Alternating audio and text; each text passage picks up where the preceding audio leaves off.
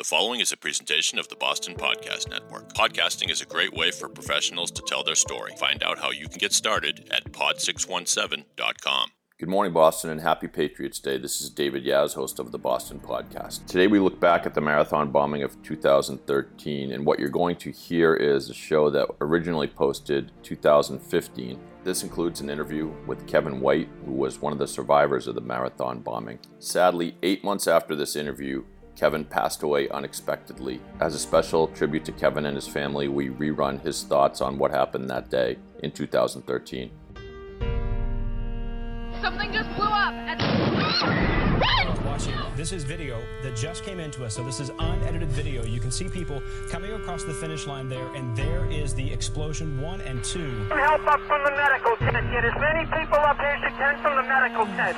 It's just absolutely heartbreaking to see this. This is video, again, just coming in. You see the marathon officials there reacting and getting those fences back so people can get... There are multiple people down here, okay? I don't know what the cause is. Stand by. People gravely injured with missing limbs, bloody heads. A friend of ours was like, all right, we got to get in the street. So when we huddled up, and that was going to be our plan, and we just didn't make it. Boston and Fairfield, clear everybody out of there. Use caution. There might be possible additional devices. Once again, all officers monitoring. Use caution. There are possible other devices in the area. What is going on? I said, there's been an explosion. Mom, Dad, and I were injured, and you need to come out to Boston, and I think you should prepare yourself for the fact that I might be dead. Suspect 1 is dead. Suspect 2 is on the run. We have an MBTA officer who is seriously wounded and is in surgery right now. We have an MIT security officer who has been killed. We heard the police officer saying suspect in custody, suspect in custody. And I reached over to a law enforcement source of mine and I said, did you get him? And he says, we got him. But the most important one was the decision to live my life the way I want to live it, with what I have left. Let April 15th be a day when we all work together to make this world a better place.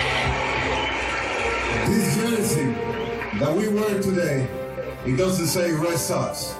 It says Boston.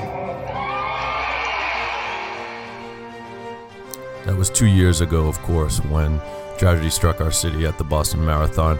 Now with Marathon Day approaching once again, this week on Unbillable Boston, we look back at the tragedy that was, and we look at the great inspirational stories that came out of that day on Marathon Monday, this week on Unbillable Boston.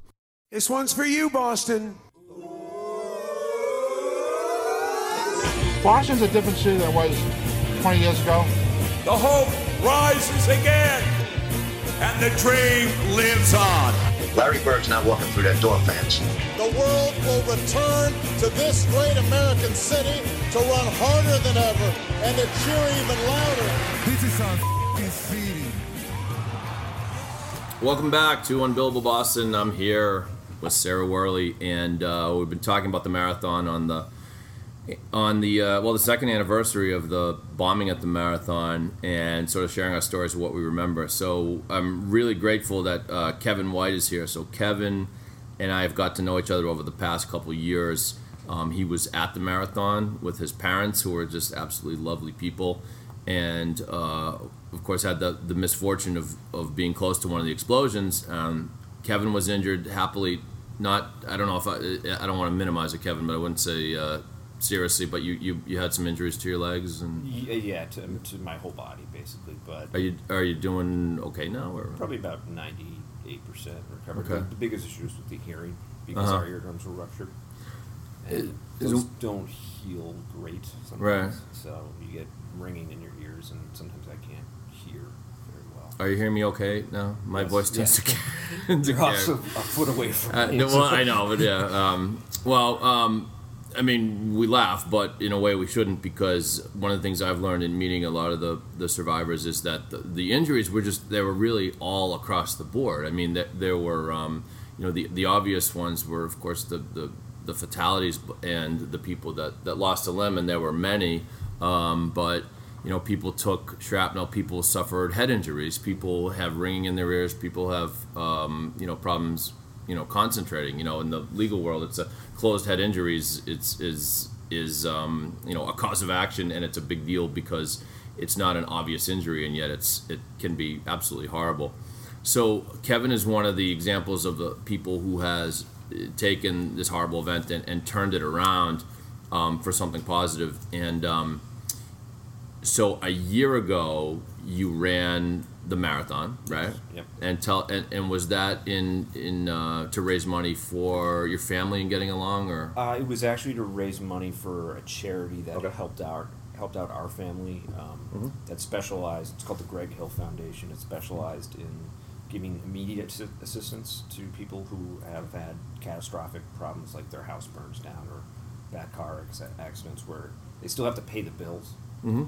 And they are able to write a quick check for several $1,000s just to keep people afloat.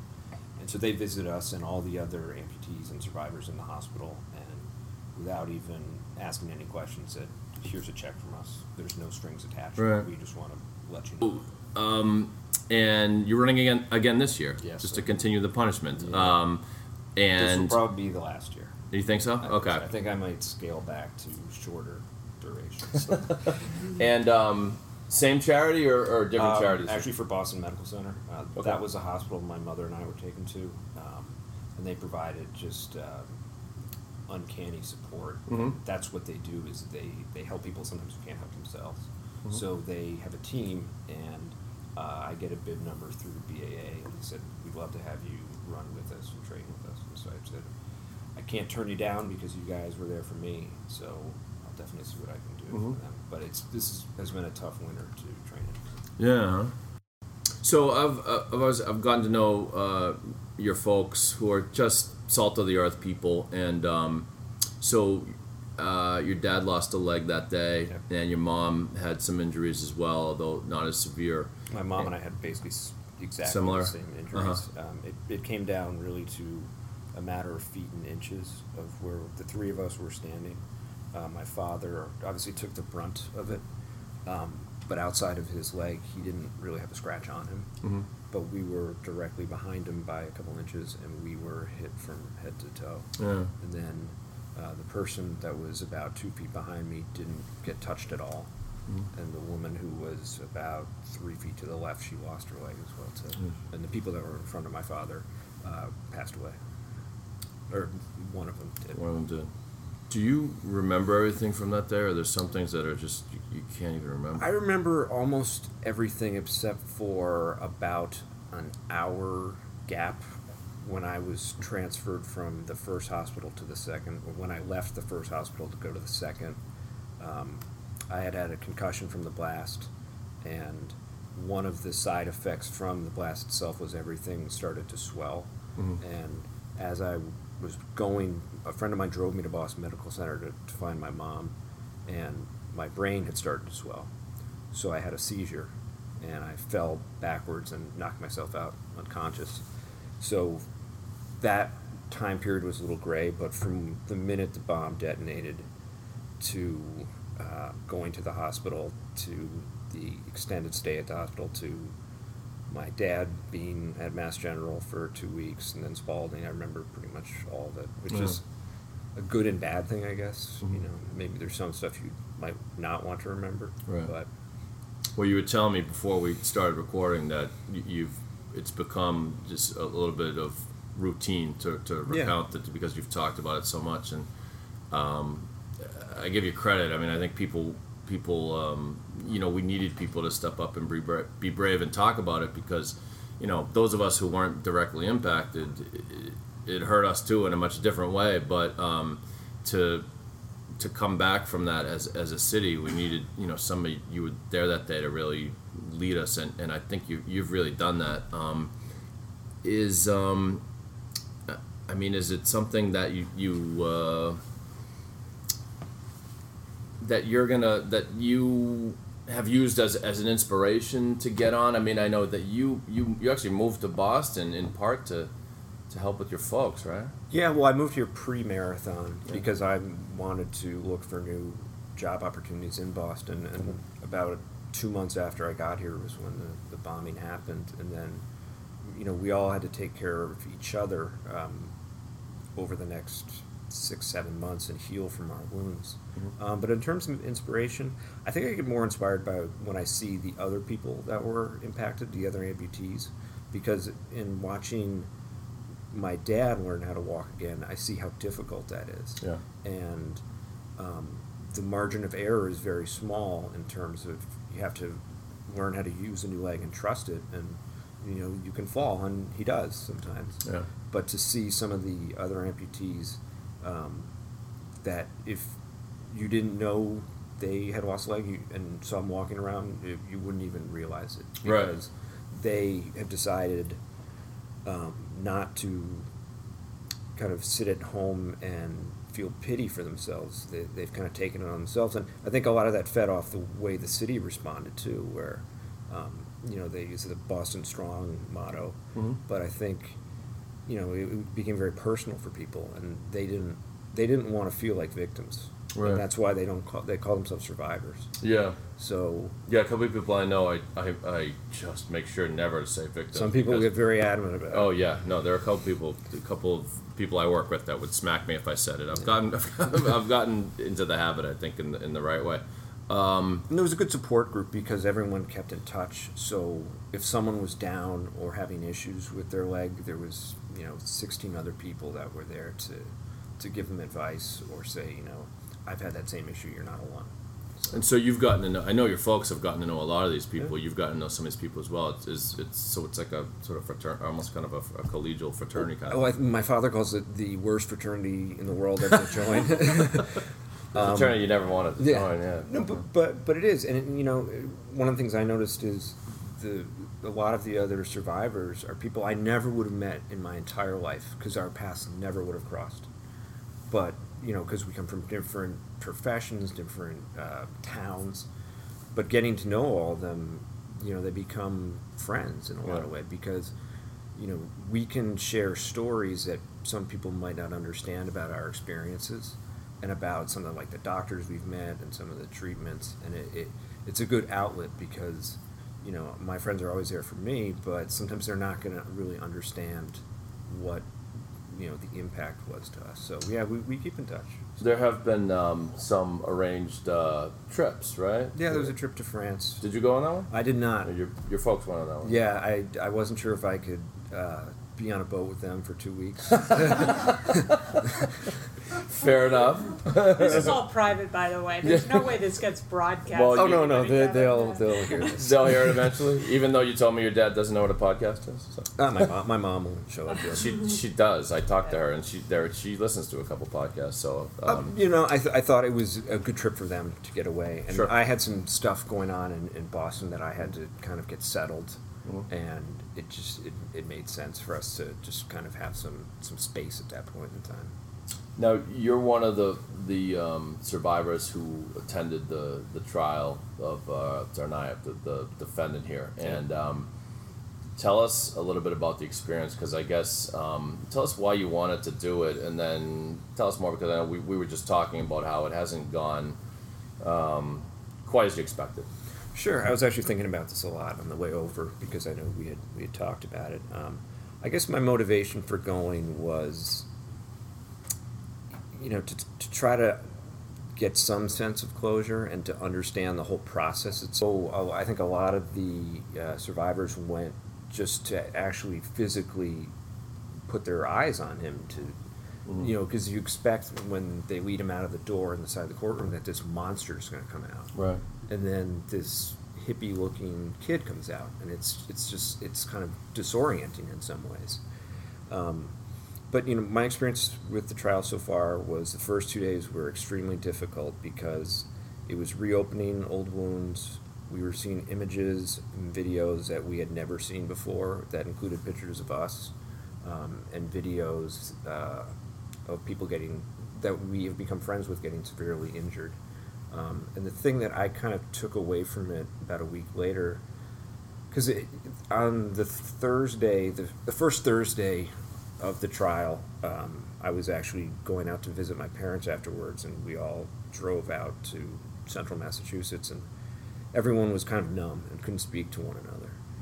And it hit me really hard. And I guess what really got me was the survivors who were testifying that we had gotten to know as friends, but we knew them through, shared experiences with doctors, or what town they were in, or their spouse, or, what prosthetic they were using. And so it was kind of a friendship that was not too personal. But then some of the survivors got up and actually told the story of what they were feeling that day and the moment that everything happened. And it kind of moved it for me to a different level when I would see someone up on the stand who I had joked with and gone to charity stuff, and to hear her say, "I didn't want my mother to know I died on Boylston Street." And that was kind of jarring, because it took a different face to it. And there was another family, a mother and daughter, who were injured as well too, and were separated. And that's what happened to my parents, is we all were separated. And the daughter spoke about not knowing if she'd ever see her mother and her father again. And to me, that really kind of resonated, because I almost wanted to stand up in the courtroom and be like, I know exactly how you feel. And like, no one else, like with my friends, they wouldn't quite get that, but she completely got it. So that was that to me, it kind of changed the dynamic of how we looked at each other, the survivors, and it made it much more personal, to be honest. When you got separated from your parents, was it pretty soon thereafter that you figured out where everyone was? No. Oh, so after the blast, we were put into 3 different ambulances to 3 different hospitals. Oh my God! So you didn't know the extent of their injuries at that point? I could see my father on the ground. I could tell he was very badly injured, and I could see the people around me. I could hear them. I could hear the screams. That was the thing that resonates in my mind. And I could tell that people were badly injured. When I got to the tent at Copley and they were checking me out, I remember asking one of the attendants there, I said, "What happened? Did a transformer blow?" And which I know you mentioned too.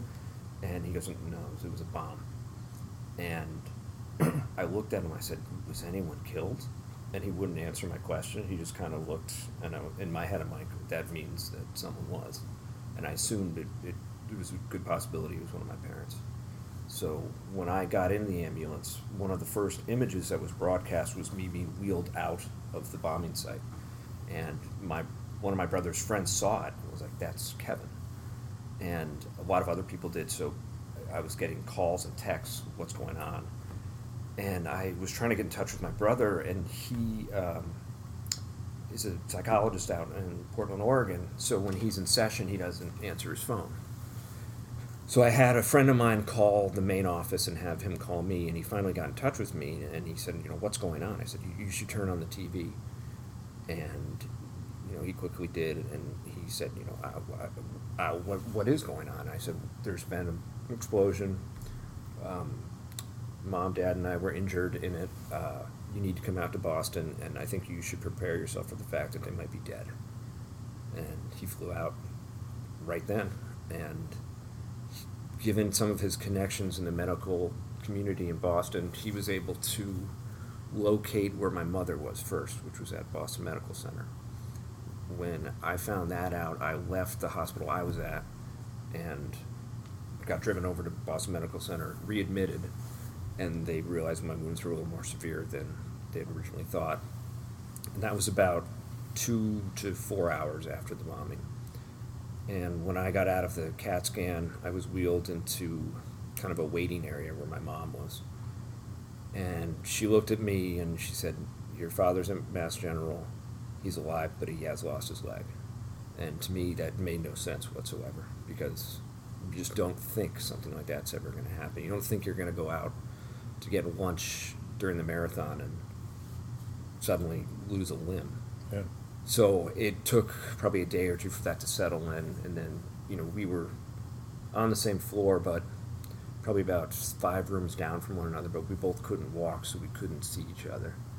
So I think I was discharged on that Thursday or Friday, I think Friday, And that was, my brother was there, and that was the first time that I actually saw my dad, because we drove over to Mass General at that point. So it wasn't that was the first time I heard his voice. Right.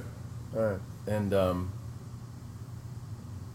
mean, you must have been gratified to see him alive, right? Yeah, but I mean, it was so hard to understand, to comprehend what was going on, because you walk into the room and he's sitting there, and you know my father, he's an interesting guy.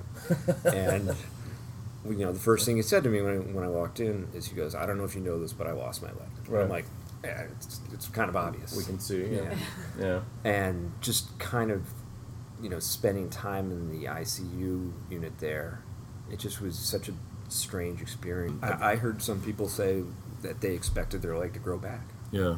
That they'd wake up one day and it would be normal again. Mm-hmm. And I think it took a lot of time for people to really grapple with that. You and I were talking about the One Fund and the fact that it did some good for you and your folks, but and while I think every survivor is really grateful for the gift that they got, the money that they got from the One Fund, that it's too bad it can't be an annual living, breathing thing. At present, it isn't, right? No, it's basically ended. Yeah. The residual of it is kind of what's called the Resiliency Center, which is, I think, through Boston Medical Center, and it's more of kind of mental support as well. Yeah. But the financial aspects of it are gone because they really wanted to have a fixed close date on it. And I agree, because we had talked about this, that it should be kind of a perpetual thing. Yeah. But I think there was a lot of kind of politics to it, where they wanted to get the money out the door as fast as they could, as equally distributed as possible, and to we don't want to keep you forever, Kevin, thanks so much for coming. So, will you? Are you going to go back to the trial, or do you think you've kind of had enough of that? I was actually planning on going Monday, but I've heard the testimony Monday is going to be brutal. Yeah. So I don't think I'll go back. I'd like to try to understand what the defense is actually going to present. Yeah. And what their case is going to be like, because at this point they've conceded, so they're just trying to keep him from death, basically. You think they've conceded to the actions, that he did the actions? That was the first thing that she said in her opening statements, was he did it. Okay. So there's been a lot of kind of angst about if they admitted it right off the bat, why is this being drug out? Why are we? Why are we coming in? But I think, obviously, I'm in a room full of attorneys that. So I don't practice law anymore, and neither does Sarah in a technical sense, I guess. So, but that's true. But Kevin, I wanted to ask you, as a recovering trial attorney, I mean, we all talk to one another, so we think we know everything, but day to day, as the trial has unfolded, I mean, first of all, I've been really impressed with the methodical way in which the prosecution has laid out the timeline, has laid out the events, and a lot of it was really a surprise to me. And it seems there's been a fair amount of information that had not been released to the public. Is that how you felt? There's a lot of information that wasn't released to the public.